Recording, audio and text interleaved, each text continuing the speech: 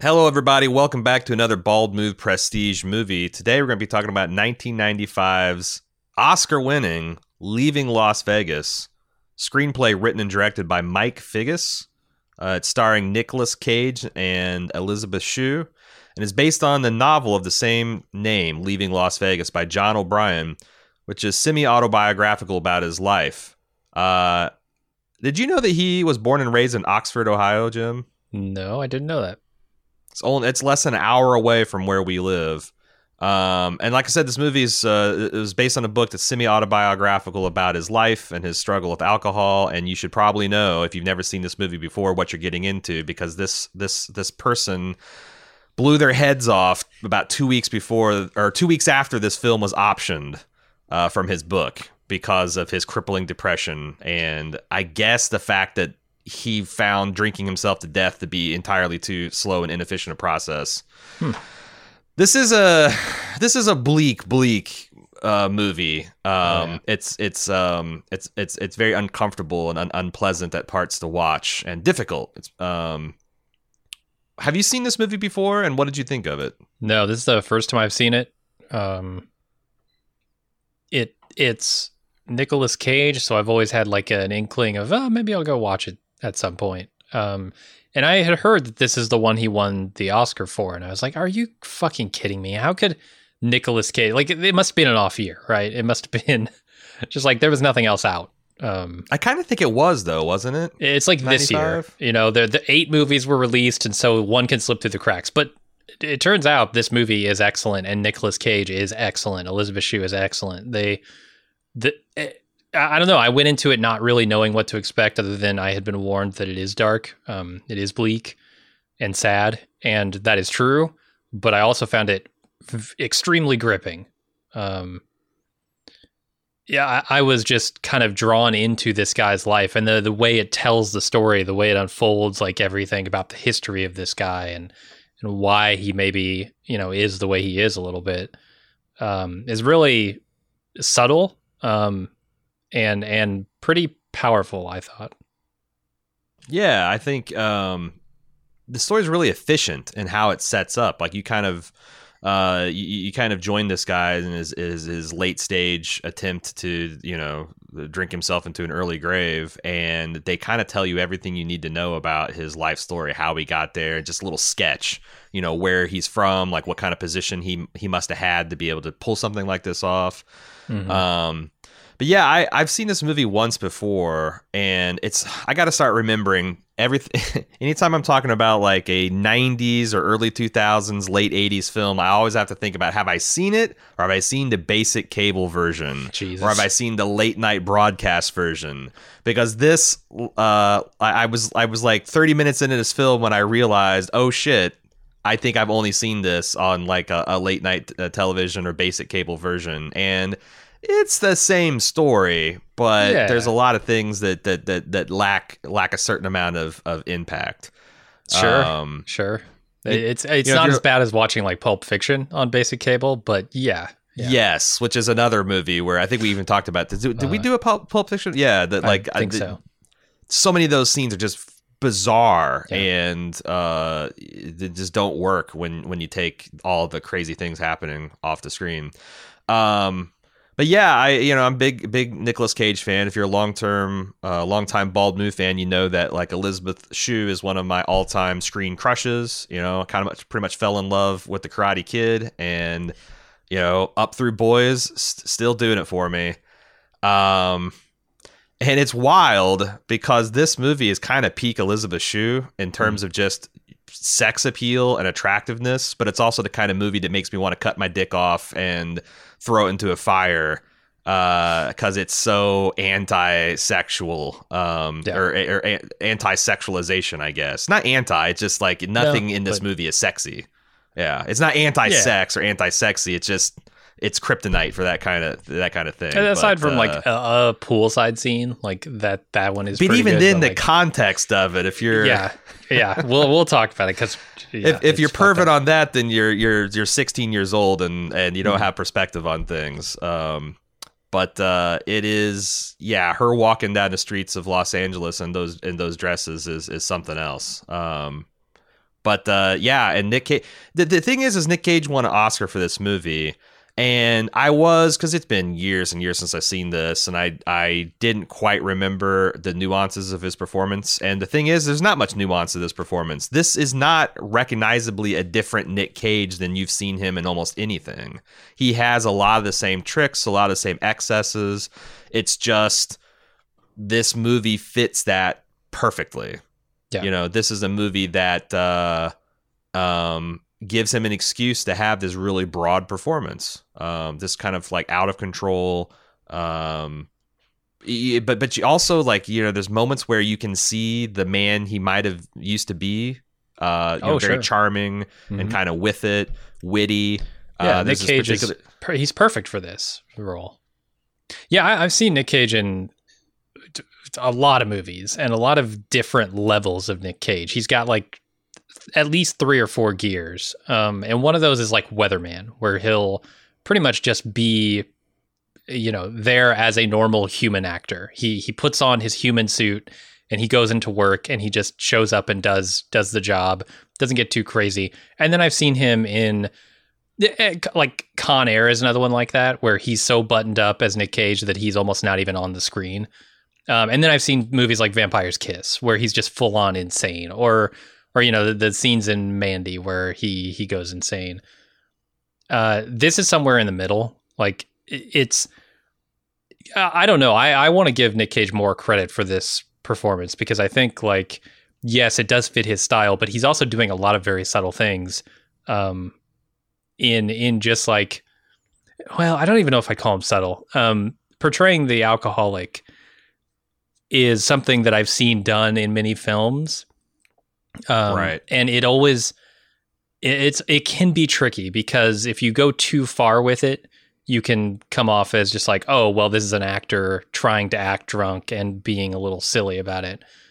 Nick Cage, I think, draws that line, because like you said, you do see moments where his personality kind of shines through the haze, right?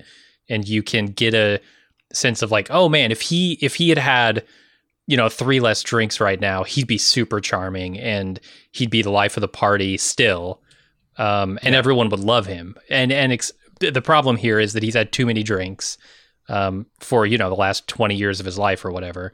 And now he doesn't know where he is, let alone like enough to be super charming around anyone. So I don't know. He's walking that line between like overacting the alcoholic part and not doing enough, and it works really well for me. Like, this is the only movie I've seen Nicolas Cage in that I can go, okay, maybe he does deserve an Oscar for that. And I think you're exactly right. Like that scene where him and Elizabeth Shue are having their first date, and he does this like really nifty, like lighting a match and lighting her cigarette. It feels like a very meet cute. And the whole time he's talking like, well, I'm my drinking's kind of in control. And you think like, cause we've been watching him for like 30 or 40 minutes, like, oh boy, well, where does this end up going? And then like, you keep on thinking, that you're going to hit rock bottom with him. And there's like 3 different points in the movie where it's like, oh, this must be what he's talking about. There's a freak out in a casino that I assume is one of those moments. Yeah.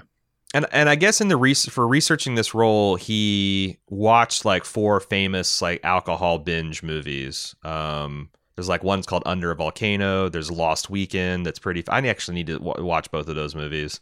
He actually called up, I guess, the guy, or the director called on his behalf, the guy that was the star of Under the Volcano, because Nick Cage was kind of like, well, maybe I should just spend it's only 28 days. This movie was made for like $3 million and was shot in 28 days. I'll talk more about that later. But he's like, well, maybe I can just spend the whole time blotto.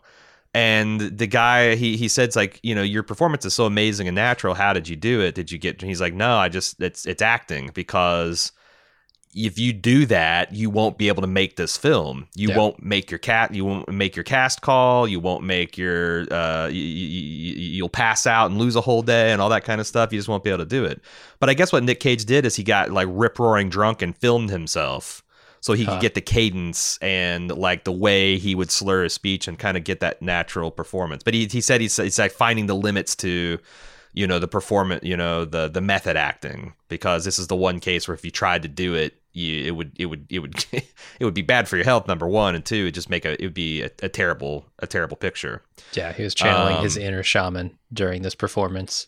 That's the thing. I've come around on him. Like after doing our film fest, our super serious film fest on Nick Cage, sure. and seeing like some of his serious movies, some of his ridiculous movies, like he's a good actor. He just makes bizarre choices a lot of the time. And most movies, they don't fit in. Here, it definitely does. And honestly, I think it's on the director and the editor to, decide which palette of Nick Cage they want to paint with, because he's got the whole fucking spectrum. Yeah. And if, whatever ends up on screen is must be what the director was wanting and wanted to keep in the film, because he can do other things, Raising Arizona is another one, pretty reserved Nick Cage performance, all things being equal. Adaptation is one I think of when I think of great Nick Cage. Oh my God. He's so good in that. Yeah. And he plays two characters. They're both night and day different. And none of them feel like, oh, I'm doing this character, so I got to make this other character completely opposite. No, he's just embodying two different people. Yeah, and it's even it's kind of interesting because it's that same kind of The Deuce, where they're both brothers. So they're not like opposites of each other. They definitely are, shaded with each other's personalities and kind of quirks, but yeah, they are completely different, to the point that where you kind of forget that it's a trick, Yeah. Just like in the way you do in watching The Deuce. You talk about this reptile shaman shit. I don't know if you saw the interview with Nick Cage that Roger Ebert did in Nick Cage's hotel room, like right after the premiere. Did you get a chance to read that? I think I read that one, yeah. I felt like that's a nice time capsule into Nick Cage, the serious actor, before he started going off into the time displacement reptile shamanism. Like everything he said about acting and the process of movie making and his insights into the characters and the chemistry between him and Elizabeth Shue, I thought was fucking amazing. And I don't know where he just kept on like crawling up inside his own asshole to where you get the kooky stuff, or whether he just honestly is a little bit kooky and he doesn't have a filter. And it's been a long time since people said, Nick, maybe you don't talk that way. But I was when I saw that, like, oh, he's going to do his interview with Roger Ebert, I was expecting something a little bit more off the rails. It was just like, an actor's workshop kind of thing with Roger Ebert. So I highly recommend you look that up if you want to check it out. So one of those interviews where you could sort of expect to get some stock answers from somebody in that situation, but he gives like some really genuine, insightful answers. Here's something. I fundamentally disagree with Roger Ebert's take on this movie. He wrote two reviews. One contemporaneously and one that's like, one of his great movie series where he kind of takes a look back at all the 4 stars. His opinion is the movie is about like unconditional love and like the beauty and people being able to love each other. And like, I don't agree with that at all, because I feel like the second half of this film, and maybe now if you haven't seen this movie and you're intrigued, you want to get out because we're about to spoil some things. Here's what's new in premium content for our club members. No lunch this week, as I'll be traveling on vacation, but get ready for next week when we have the rare, elusive, dare I say, premium lunch with Talitha and Aaron.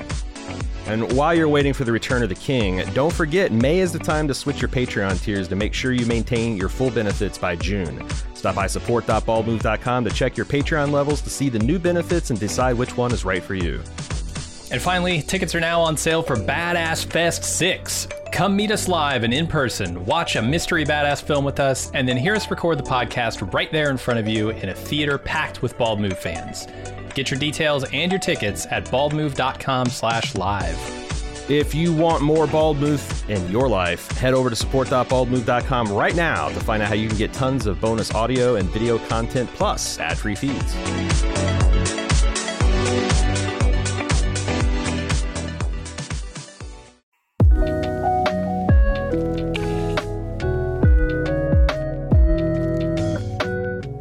You've been listening to quite a few Bald Move podcasts now, but you're not in the club? Whoo boy, you are missing out. Not only are all of our Premium Club podcast feeds completely ad-free, but we have lots of other great content exclusively for people in the club. There's a weekly lunch with Jim and Aaron where we chat with fans about anything and everything from TV and films, food, fun, life advice, and more. But there's also Off the Clock, our premium podcast where we talk about all the shows we don't have time for on our public feeds. Plus, you get access to our full spoiler-filled first-run movie reviews of our newly released films. Don't forget Instant Take and Talk podcast, where we give our hot takes and discuss television shows with our fans live and immediately after the episode airs. With mega shows like House of the Dragon coming this summer, we're going to have lots to talk about.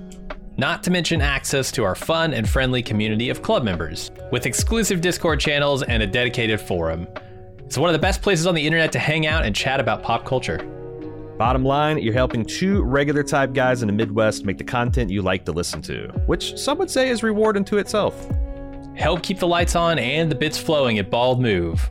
And get some awesome content for yourself. Head to support.baldmove.com to join the club today.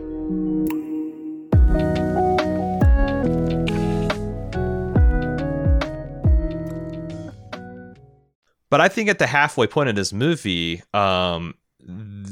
the thing that you're afraid of happening, or the thing that Nick Cage thinks is going to happen, starts happening, where they start both sabotaging each other. Sure. And doing things to deliberately hurt each other. And the thing is like, it's not, there's not a lot of judgment when it comes to that, because they both come to their positions honestly, and they haven't been telling lies and whatnot. But it's kind of like, you know, hey, you got to promise me you're never going to try to get me to stop drinking. And she's kind of like, in return, I'll never judge you for what you do, as far as, you know, hooking for money.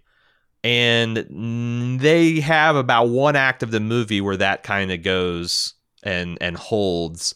But then when he has his kind of first really serious, you know, uncontrolled drinking binge, coincidentally that night she decides to start working. Mm-hmm. And then he gives her the gift of these earrings and says and then it just becomes a cycle of like, they each kind of try to reach each other and get back to that place where she was his antidote. But like he says, that equilibrium's never going to last in this relationship.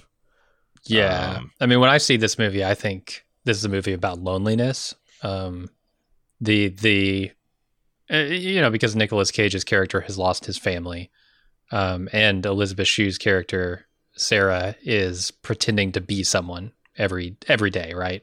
She doesn't even really know who she is, because she pretends to be someone else so often. And so when they find each other, these two extraordinarily lonely people just kind of see each other, and there is a love that forms around that. Is it unconditional? I don't know. I mean, I don't think Ebert's wrong in that is a part of this movie, because, you know, these are two people who would be hard to love, I think, in the scenarios they're in. And the fact that they do love each other, I think they love each other. It is maybe, you know, a little bit unconditional there. But to me, it's ultimately about these two very sad, very lonely people coming together. Why did they get together? I mean, I get the idea that Nick Cage's fascination with Elizabeth Shue is because he so clearly has a type. You know, you see a picture of his ex-wife. Yeah. You see the picture of the women that like he's instantly kind of attracted to, and he makes these clumsy passes at. She is essentially like that form perfected. And then you see, like, you know, he has this intense, I think it's, you're supposed to understand it's a fantasy, and it turns out it's a direct quote from the novel. That he's in line at his bank, and there's this blonde, and he's talking about, oh, I could love you if you pour liquor over your breasts, if you dripped bourbon between your legs and let me lick it off. And as soon as I saw Elizabeth Shue walking down the street, and she was like, you know, this little therapy, they have this little device where every once in a while they'll cut to like 60 seconds of her on the couch with a therapist, I think. Yeah, which she talks about how, yeah, where she talks about how that's kind of her superpower, that she can become, she intuits any man's sexual desire and becomes that. And I'm like, oh, well, she's clearly going to become this bourbon fountain woman for him. And fulfill that fantasy, and ends up doing it. But why does so I understand why he has this fixation on her. What's the deal? Do you think what's the other direction with Elizabeth Shue? I thought it was fascinated that he didn't want anything from her, like other than just to stay. Like, and it's the same thing she wanted. She wanted someone to stay. Right? There's a line later on where she asks him to stay, and that's all she wants. And earlier in the movie, he said the same thing to her. Like he goes the first time they meet, you know, it's on the street, whatever. And he goes and he looks for her later and offers her money to sleep with him because obviously she's, you know, a prostitute. And when they get to the room, he doesn't want to have sex, right? He just wants someone to be there. And I think she sees that and she's like, oh, we're kindred spirits. And she does during these therapy sessions, like try to figure that out, but she's never able to put her finger on it. What did you think of these therapy sessions? I kind of found myself at the end of the movie when I was thinking about it, wondering if the movie wouldn't have been stronger. I know one of the producers, one of the money guys on this movie, requested the director, Figgis, to take it out, and he sat down and watched it and said, nope, this is crucial to the movie. Since most of those scenes are her kind of struggling to put things in the words that don't ever actually connect, I kept on wondering what that movie would be like without those scenes in it. Because and it's not that they're distracting or whatever, they're just not of a piece of this movie. They're it feels a lot like the black and white scenes in Memento, where it's like, you know, the movie's kind of going in a certain gear in a certain stretch, and he hit this very different thing. Mm-hmm. In Memento, it's doing something. It's providing you a key, a Rosetta Stone to understand the bizarre out of sequence events. And this, it's just like, we're just going to stop the movie and start telling instead of showing. And I don't know that I don't know that I like it. Yeah, I don't know that I needed it. Right. Like I said, there are scenes in the movie where she says what she wants, and she's not intentionally like trying to do that, but she does it anyway. And you might be right. I don't know that I needed those. But they also weren't super distracting. I didn't find myself going, oh, God, another one of these scenes. No, not like that. It's just more of kind of like, I'm trying to trim the fat off of this Oscar-winning, intense, soul-searing performance here, you know? Yeah. If I was editing this thing. Well, the movie didn't win an Oscar, is all I'm saying. Nicolas Cage did. But there's a lot of other weird decisions, I thought, like introducing her pimp. And then, because I'm thinking, as I was watching this again, I was like, man, I don't even remember this guy being in this movie. And it's like, well, there's got to be some kind of violent confrontation between him and Nick Cage, or, you know, how does this resolve? And it literally just resolves itself as you go from like the one act to the other. And I'm like, well, like he might be in some kind of trouble with some kind of gang, and they come and like eliminate him, but right before that he says like, I don't want to see you again. I wonder if some of that stuff felt redundant, because I've seen The Deuce, and it feels like that stuff was all like you know, a person going in to watch Leaving Las Vegas comes in with a certain amount of assumptions about alcoholism and about prostitution, and those are like, you know, kind of the, you know, how we understand these things and how they work out in society. And I'm like, I thought it was bizarre to set up this conflict about like, but I also think the more I think about it, the more I think about how they're trying to set up Elizabeth Shue and Nick Cage's characters as mirrors. Yeah. You know, he is like, in the beginning of this film, Nick Cage is in this self-destructive pattern, and he has a moment where he could free himself. Mm-hmm. Like his boss has finally had enough. They love the guy, but he's causing so much problems that they're going to fire him and give him this insanely generous severance package that he could spend and not work a couple years and get himself sober and do anything he wants. But what he wants to do is go to Las Vegas and drink himself to death. Mm-hmm.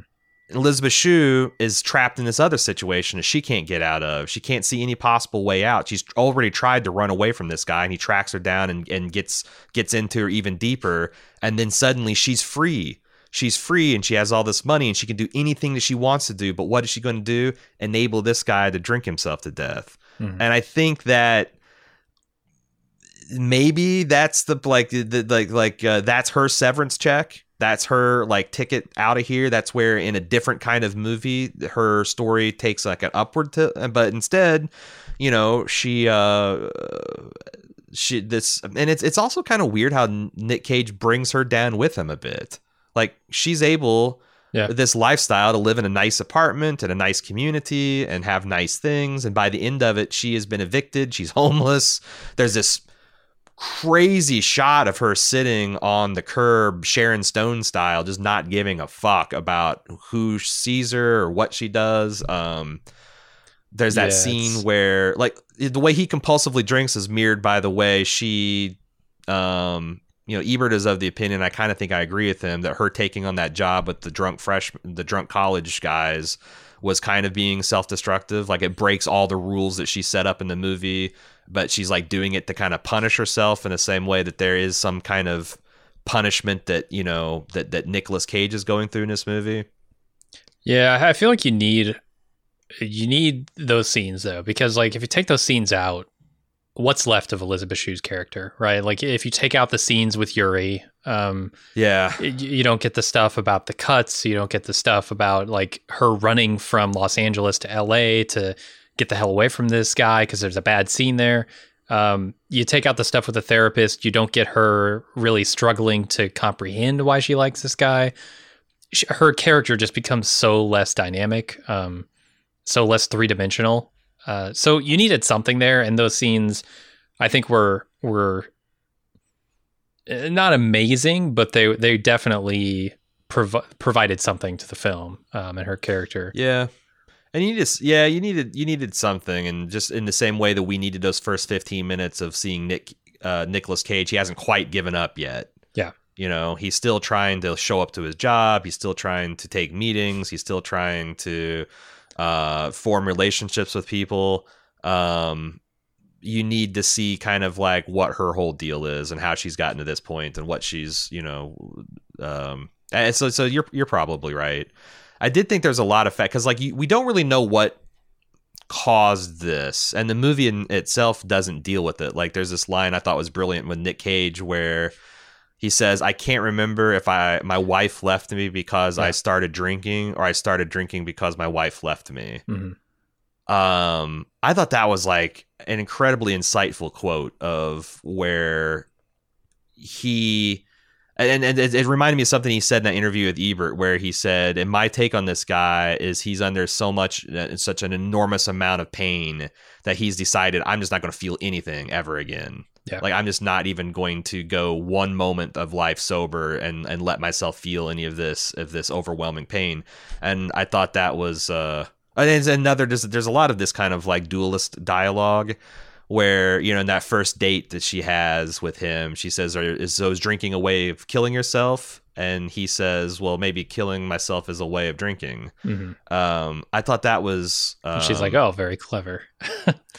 There's that self-destructive tendency. The way they spool out his story is really good. Like they never have a scene where he like sits down with Sarah and tells her, oh, here's what happened, you know, in my previous life. My wife left me. She took my kid.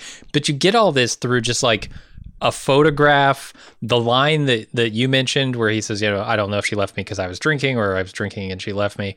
And then that line when he's flipping the tables at the casino and he's shouting, I'm his father. Like, that's a moment where the pain flashes through, right? He's as drunk as he's ever fucking been. He's not going to feel anything. And yet here it is bubbling out every crevice that there is. So you get the sense that like, this is completely futile. He's feeling it anyway, right? More intensely than he's ever felt it. And this is just that self-destructive behavior you've been talking about.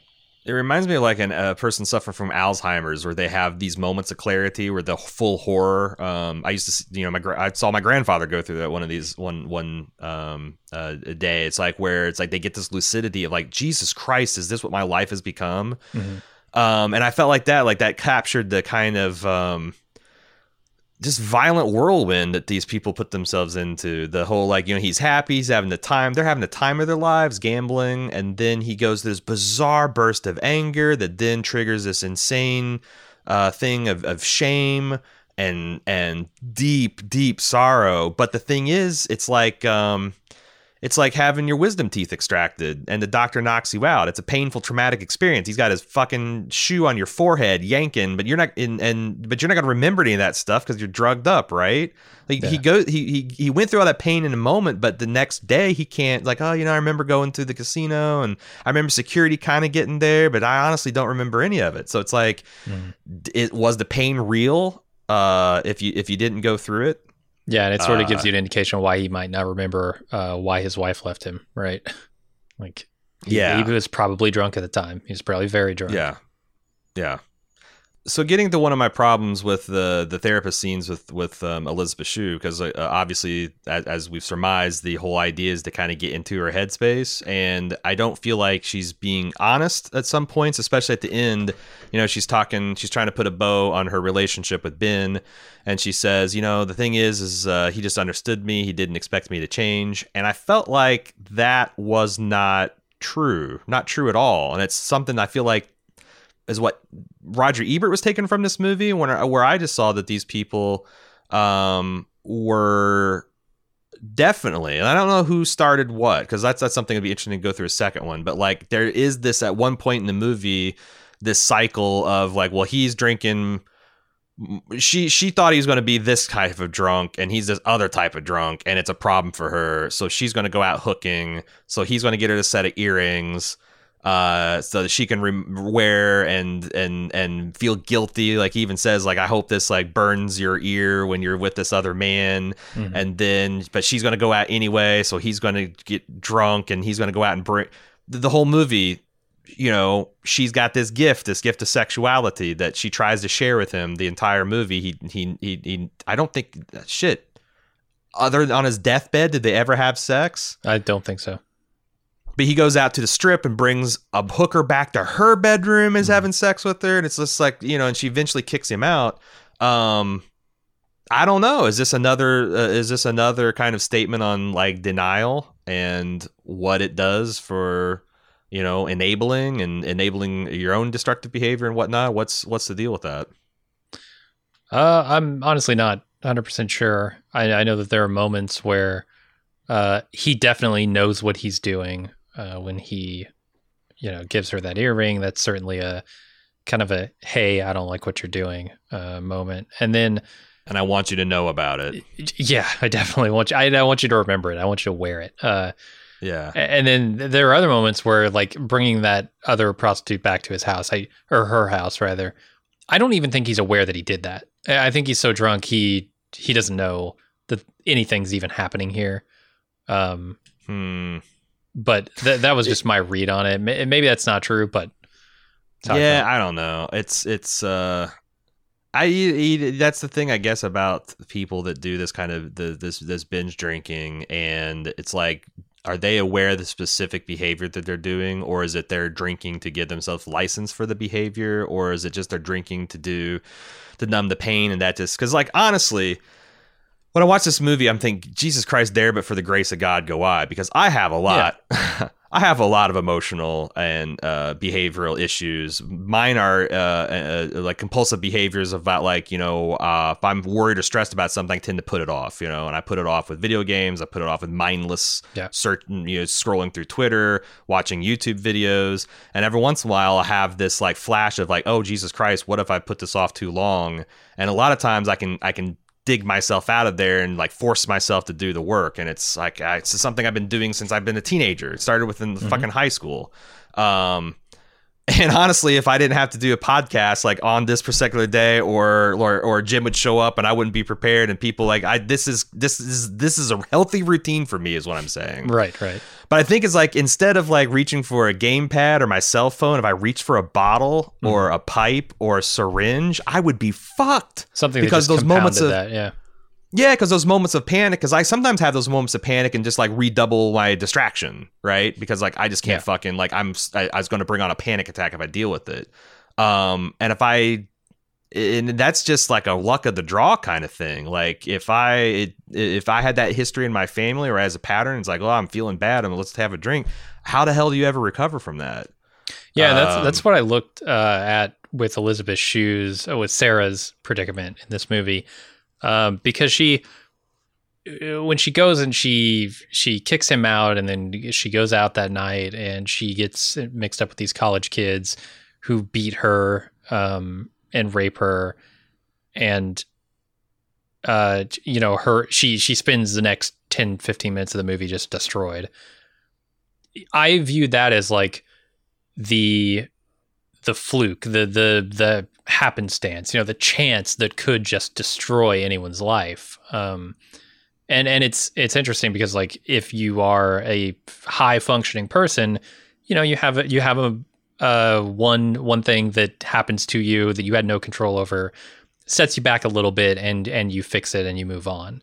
But if you have habits that compound those destructive qualities of an event like that, it could send you into a death spiral, and it literally does in the case of Ben in this movie. His wife left him. Maybe he was drinking at the time, maybe he wasn't. He's so foggy he doesn't even know. But yeah, that sent him on a trajectory that he's compounding, and he's powerless seemingly to do anything about it because of the habits that he has, like you said. Yeah, and man, I tell you what, usually I like to search for like movie titles and then like Reddit to see kind of like what the movie groups and stuff. I went down a dark hole of like r/problem drinking and alcoholic depression and r/stop drinking and people's personal relationships to this movie. And there's this, oh, Jesus Christ. There's this one kid who said, like, from the time he was in, like, freshman year of college, he had this ritual where he would start watching this movie and he would match Nick Cage drink for drink. Oh. And then he would pass out. Usually, he said, usually I would get to, like, I would, if I was lucky, I would make it to the scene where he's, like, whistling, like when he gets laid off and he's at the liquor store and he's just like doing a supermarket sweep of all this booze. Like I'd get to that point, I'd pass out, and then it's like several hours later I'd wake up and I'd rewind to the place in the movie where I passed out, and I'd just do it again. And I would just do that as like a daily ritual. And he did that from the time he was like 21 till 32. And there's all this other stuff like these it's just really, it's harrowing, man. It like really shook me. I spent like an hour reading these different experiences, these people's personal relationships as this movie. And it's wild. Like people were like, one of the things I saw in the trivia is that like Nick Cage never eats in this movie. And I guess that's also very common for alcoholics because they spend they're either super hungover or they don't want to, they don't want food getting in the way of the alcohol absorbing in their system, or they're going through withdrawals and don't feel like eating. And there's like this one like really crazy thing in the movie where she gets him some food and he acts like he's going to eat it, but then he takes a chopstick and he like eats an ice cube instead. Because I didn't notice the fact he didn't eat the entire movie, but I noticed that and I'm like, oh God, this is bad news. But I guess that's another thing that a lot of alcoholics identified with, and it's a cycle too. The shame that comes along with having a problem with drinking, I think feeds back into the drinking problem, right, and causes you to just do it substance more. Abuse. It's and there's. Yeah, I know that. I'm also a chronic procrastinator, and luckily it's not so detrimental to my life that I can't function. But I understand that, like the guilt and shame you feel over doing that just causes it to get worse, and causes you to be more dysfunctional. Yeah, and you make all these bargains with yourself, and if you then add something that's got your mind fuzzy, and the on top of that, it's just like how do you ever crawl out of that? Yeah. And there's this other like these dual scenes like of her getting thrown out of the casino with him, and then there's this other setting where she goes to this getaway and it looks like they're going to have a good time, and she finally becomes his bourbon angel, and they're going to have sex, and then he falls through his plate glass thing and cuts himself up real bad, and this lady comes out and throws her out in the nicest way, and like she kind of like for the first time sees herself in this. Like, it's no longer she's the one apologizing for the behavior. She's now the screw up too with her loud drinking, her loud conversations, and And like I said, man, some of this stuff is like I had to watch through like fingers, like it's just the yeah, like the secondhand shame and embarrassment was almost lethal, let alone actually being in that situation. And she seems more resilient than Ben, especially in the early goings of this movie. Like she is able to function pretty well. She recognized the situation she was in. She tried to get out of it with Yuri, right? She moved to a different city to try and better her life, and it followed her. And I think that's something too, right? It probably feels like when you have a habit, a problem like that it follows you around and you can't escape it. Literally. Yeah, the other thing I think that the therapy scenes do is, because I get the impression that these are after Ben's died. Yeah, is it's a little bit of a silver lining to the movie that Ben is a human shipwreck and he's going to sink right to the bottom. But she was able to get out from that undertow, find a lifeboat, and start engaging in healthy, talking about the things, engaging in healthy behaviors, seeing a therapist. She looked healthy in those scenes. And without those scenes, this is an even bleaker movie. And I know that those scenes, like you said, were added for the film. So the book must just be a brutal depiction of alcoholism. The guy killed himself after the movie options were, the movie was optioned. That was like 4 years after he finished this novel. And apparently, his father said when they were making this movie, he told them, "Look, this is his suicide note. Get it right." It's dark. That was where I was going to take it to next, because when I was going through all these drinking subreddits and these people's relationship with this movie, people quoted long passages from this book, and it's kind of very Jack Kerouac stream of consciousness. Again, that dialogue that Nick Cage has in line at the teller where he's talking about, if I can only lick the alcohol and make you clean and then send you off to fuck other men. That's literally stuff from the book. It's very bleak. And this guy wrote 2 other books that he never finished because of the alcoholism, and his sister, I guess, finished them, and they were published posthumously. But the director, there was when this guy killed himself 2 weeks after they bought the movie, there was kind of should we even do this? Is this a cursed project? And I guess this guy's family was very supportive in making it, and they decided that they were going to do this as kind of a tribute to John O'Brien. And use this to try to get everything just right. And there's a lot of weird coincidences. I guess Nick Cage happened to pick out the same watch that John O'Brien actually owned, this 93 Daytona. I probably wasn't the exact year. He drove the exact make and model of BMW that this guy had, just as choices that he made. And his dad said, John, that was John's actual. And I guess Nick Cage was kind of freaked out by how cosmic those coincidences were. You can see a little bit of the lizard shaman creeping for sure, even back in 95. But yeah, they this movie almost didn't get made. And the way it did get made is extremely guerrilla. He made it for $3 million, or $3.6 million. Shot in 28 days on location. They used 16 millimeter film to keep the cost down and to keep it, because they didn't get permits for any of the shot of the Vegas Strip. So it's just a lot of these were just single takes. You guys got this take and then we're going to run because the cops are on their way. Yeah. And it looks like that. It does look like, and I think that works too, because there's this it's funny because, when I was growing up, Vegas was always romanticized in the Rat Pack days where you had the old strip with the cowboy waving to you and all that. And I realized watching this movie, this is another era of Vegas that's already gone.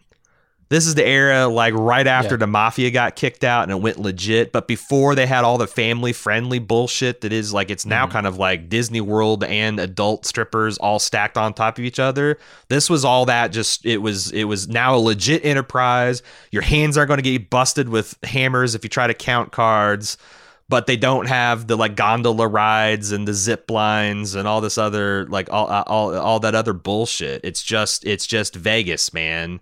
And that Vegas doesn't exist anymore. Just like the old Vegas doesn't exist. They turned the old Vegas into a tourist trap version of the old Vegas. And I thought this kind of the old timey feel of the 16 millimeter, and the director himself talked about how that gives it like almost pastel palette, because the colors are not quite as crisp as you're used to at 35 millimeter, especially the new digital processes. It's a little bit softer. I just thought it really suited it and made it feel like, yeah, this takes place in 1995, but like there's some movies, like we just watched The Professional. That thing looks 90s as fuck. The hair, the dress. This kind of has that timeless feel. I don't think it was deliberate, but it's just, it's a guy who is not concerned about looking stylish, and a prostitute that's wearing a prostitute costume, and kind of like no man's Vegas. You just this time capsule Vegas, and I thought it looked great. The fact that you mentioned it, that they just kind of smash and grabbed these shots when it rolled into Vegas, put a camera on a tripod, said action, and then ran. That gives it a feeling like you're actually there too. It's not a staged thing, right? Where they've paid a whole bunch of extras to walk through the shot in a very particular way. It's just people being people, and sometimes you can see them turning around, looking at the camera, right? Like almost like a documentary style feel at times, and the low film quality helps with that. It all comes together really well. The score too, which we haven't talked about, Mike Figgis, I don't know if his full name's Michael, super talented guy. Apparently he wrote the screenplay here, adapted it from the book, he directed the film, and he wrote and composed most of the score of this film, apparently, which to me is like, oh, okay, you're the triple threat, right? You can, you can't sing, act, and dance, but you can write, direct, and score. And like, holy shit, the score is so good too. It's like this blending of blues. It kind of starts out with one tone and ends up with another tone, right? It goes blues to jazz to something else entirely. It's like operatic, because like Nick Cage, during that one scene where he picks up the hooker, starts singing. Right. What like Figaro, or is he's doing? I don't know exactly which one, but. And I guess that was a choice that Nick Cage made, and I think it informed the score, because the guy's like, shit, yeah, now it's going to turn into opera. For sure. And it works. It takes me through the phases here of how I should be feeling, right? Like at the beginning, you can almost feel like, oh, well, you're on this kind of fun ride, but it's sad, and there's the blues tone. And the jazz is like, they don't know what's going on here, right? They're in this relationship that they're just trying to feel out. It's like improvisational. It's loose like at times. And it feels like it's good. It's a collaboration. They're working together. Right. It's the, like you said, you feel like the antidote. I feel like I want to live again, but it's not going to last. And then it turns into tragedy, right? The opera comes in, and yeah. Their actual sex scene is one of the most sad things I've ever seen. God, like it feels like that scene in Seven where the dude has been strapped to the bed like the sloth. Force fed? Yeah. No, not the glutton, but the sloth, where it's like he's like withered to a skeleton. I feel like Elizabeth Shue fucked that dude, and I was watching it. It's just grim. I mean, he's actively dying during this. It's like, yes. Yeah, it's no good. No good at all. Yeah. And I think it's perfectly played by Nick Cage. Like, I don't know what it looks like to die of liver damage and alcohol poisoning, but I imagine it could look something like this. Where that's one of the things you don't often see a portrayal. And I think Nick Cage was talking about this when he did that interview with Ebert. It's hard to get a hold of footage of like withdrawals from alcohol, like the symptoms of that, right? And what happens to the human body, because like, you can get it with meth and heroin and shit, but it's all like very similar, it's the body dealing with not having a substance it needs, and so it's convulsing, it's sweating, it's trying organs failing. Yeah, it's trying to kickstart itself and also export these toxins that it's got in it. It's bad news. And I think like this is the most intense and I assume accurate portrayal of something like that I've ever seen. That's one of the most, that was one of the most harrowing threads I read on r/crippling alcoholism. Is someone said, is it possible to drink yourself to death like it's shown in Leaving Las Vegas? And there's all these people said like, no, you literally like, yes, but it'll take you 15 years. You're not going to do it in 4 weeks or 2 weeks or whatever. Well, I get the impression that he's people been doing saying it, like, though. Yeah, like people said like, well, I've tried, you know, to do it and it's like it's actually surprisingly hard, and it's also like, you know, they talked to, and then I read this particular thread was from 9 years ago, and I was thinking like, Jesus Christ, where is this person, this thread starter that was like wanting to do this, like what's going on with them now? It's like yeah, I don't know, it feels like going through a haunted house, some of those threads. Cause you know what the alcoholism recidivism rate is, it's not good. Like even if you get help and do all that stuff, like I think the best is like, you know, 20-25%. So you just go through and like you think about, okay, you made it, you didn't, you made it, you didn't. Yeah. Fuck, man. Like yeah, I mean this is a real bummer of a movie to watch and research for that reason. Yeah, for sure.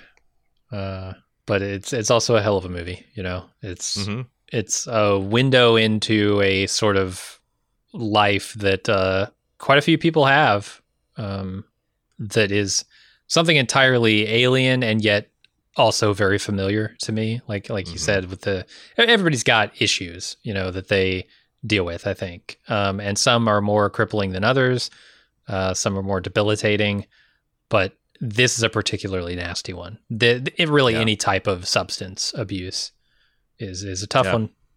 It really is. The one other thing I wanted to say about this movie is, out of nowhere, Laurie Metcalf, Roseanne Barr's sister from the old Roseanne show, comes in as the landlady and does like... This is who you're picking? There's so many fucking cameos in this movie, and you're going with... sister, I'm going with Roseanne's sister, okay. Because I thought, number one, like for the first half of the movie, or for most of the second act, she's comic relief, you know? Yeah. And then she becomes, I guess, like the villain. And I just like wonders, like, can you kick someone out like that? I guess like if it's a prostitute, then there's not much they can do, because gonna go to the law. You can just well, you're an outlaw, so I can do whatever the fuck I want with you. But I thought she was really good as playing this like proto Karen landlady. All right, smart guy. What's your cameo? I mean, Arlie Ermey's in this. Xander Berkeley's in this. Wait, whoa. Brawl's in this. Where is Arlie Ermey in this movie?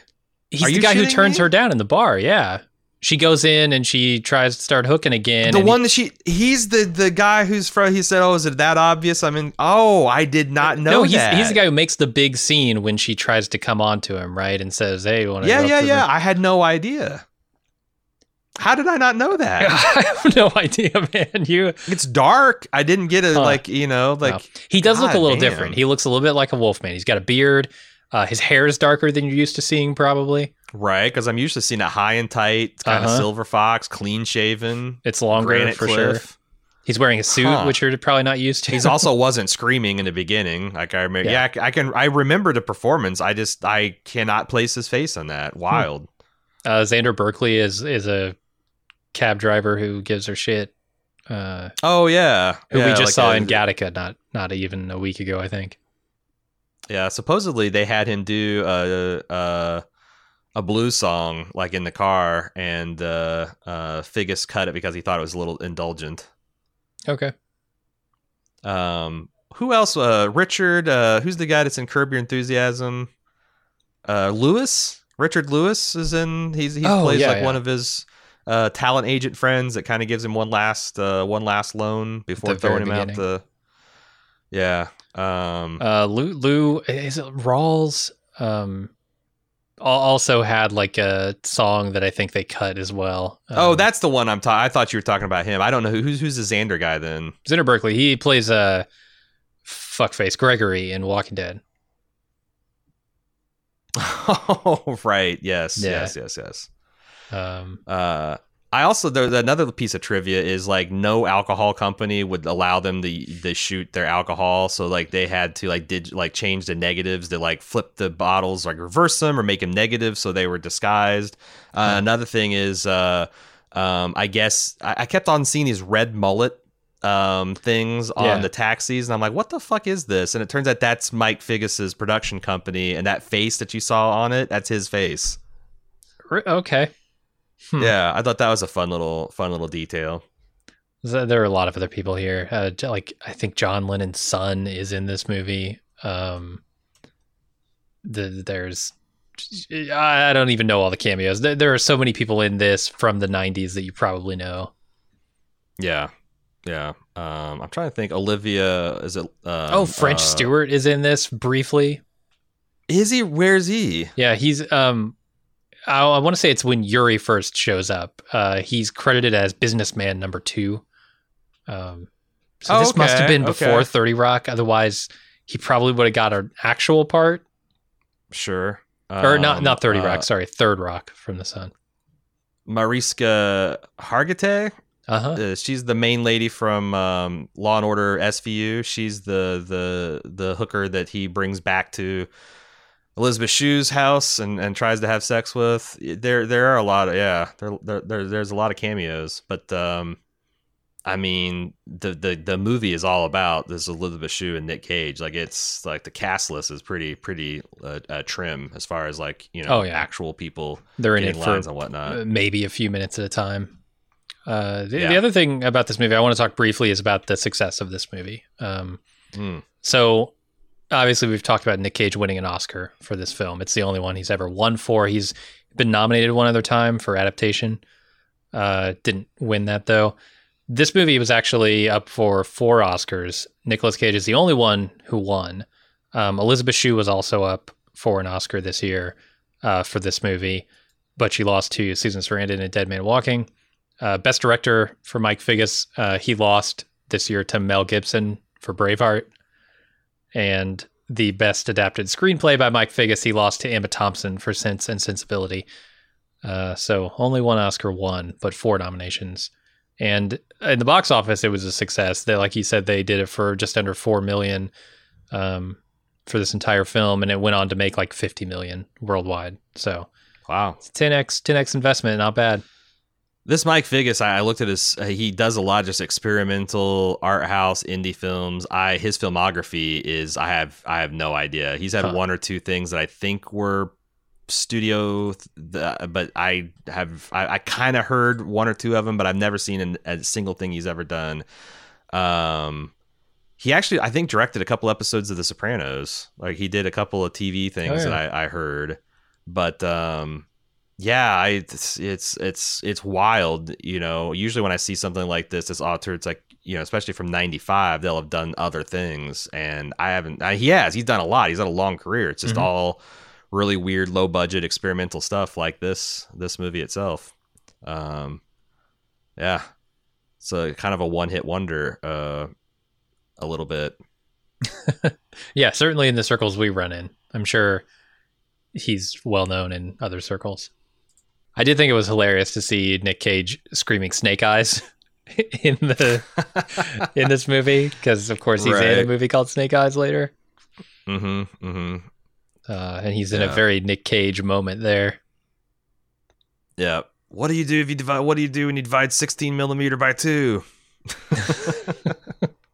8 millimeter. Yeah, he starts screaming. I feel like I'm between the rock and a hard place. And I looked it up. I couldn't find any some kind of Con Air. I couldn't find any information about Sting's role in this soundtrack, because he has a couple of songs, this Lonesome Old Town thing or whatever, and then also Angel Eyes, and I didn't know if he wrote these for the film or if it was just they picked a couple of Sting songs they liked. Don Henley also has a song in this, so I don't know. I don't know anything about that either. I did see that Figgis did the music design, but it's great. Like I said, it's one of those things where it's like it's a great film, but holy hell, I can't imagine watching it. I might want to watch it one more time, or boy, I tell you, if I could find a director's commentary or a Nick Cage commentary, I'd watch the hell out of that. Yeah. But it's one of those things where it's like, man, if I watch it one more time in my life, it's probably going to be enough, because it's just so sad. And I think the more, like, I don't know, it'd be interesting to watch it one more time, knowing exactly what happens and like trying to chart each kind of like way station in his way to oblivion. But that's what it is. It's it's uncompromising. It's bleak. So it's a hard watch. Well, that's going to do it for our talk about leaving Las Vegas. We left. Actually, we've made it this whole fucking podcast without mentioning Sheryl Crow once. Did we?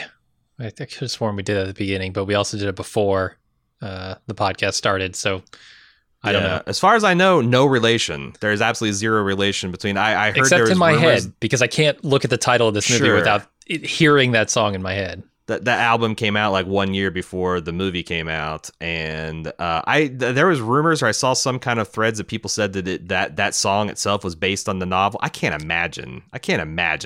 There's I don't know. I went down a minor Sheryl Crow hole while researching this movie because I love that album so much. And sure, it's a great album. I had it stuck in my head, obviously. Apparently, Tuesday Night Music Club, which is the title of that album, is like it was spawned from this group gathering that they used to have of artists, like not necessarily just musicians, but like lyricists, poets, writers, musicians. And the album is mostly like pieces of those things kind of stuck together. And they called it Tuesday Night Music Club because they got together on Tuesday nights. Well, that is definitely, we are leaving Las Vegas like Sheryl Crow. And we'll be back next week, not with a Prestige, although it's always a little bit of the discussion when we're talking about this movie. The next installment of The Lord of the Rings, The Two Towers. Got another commission podcast. So if you want to see our movie, for next week, you're going to have to check it out on Bald Move Pulp. Until then, I'm Aaron. I'm Jim. See ya.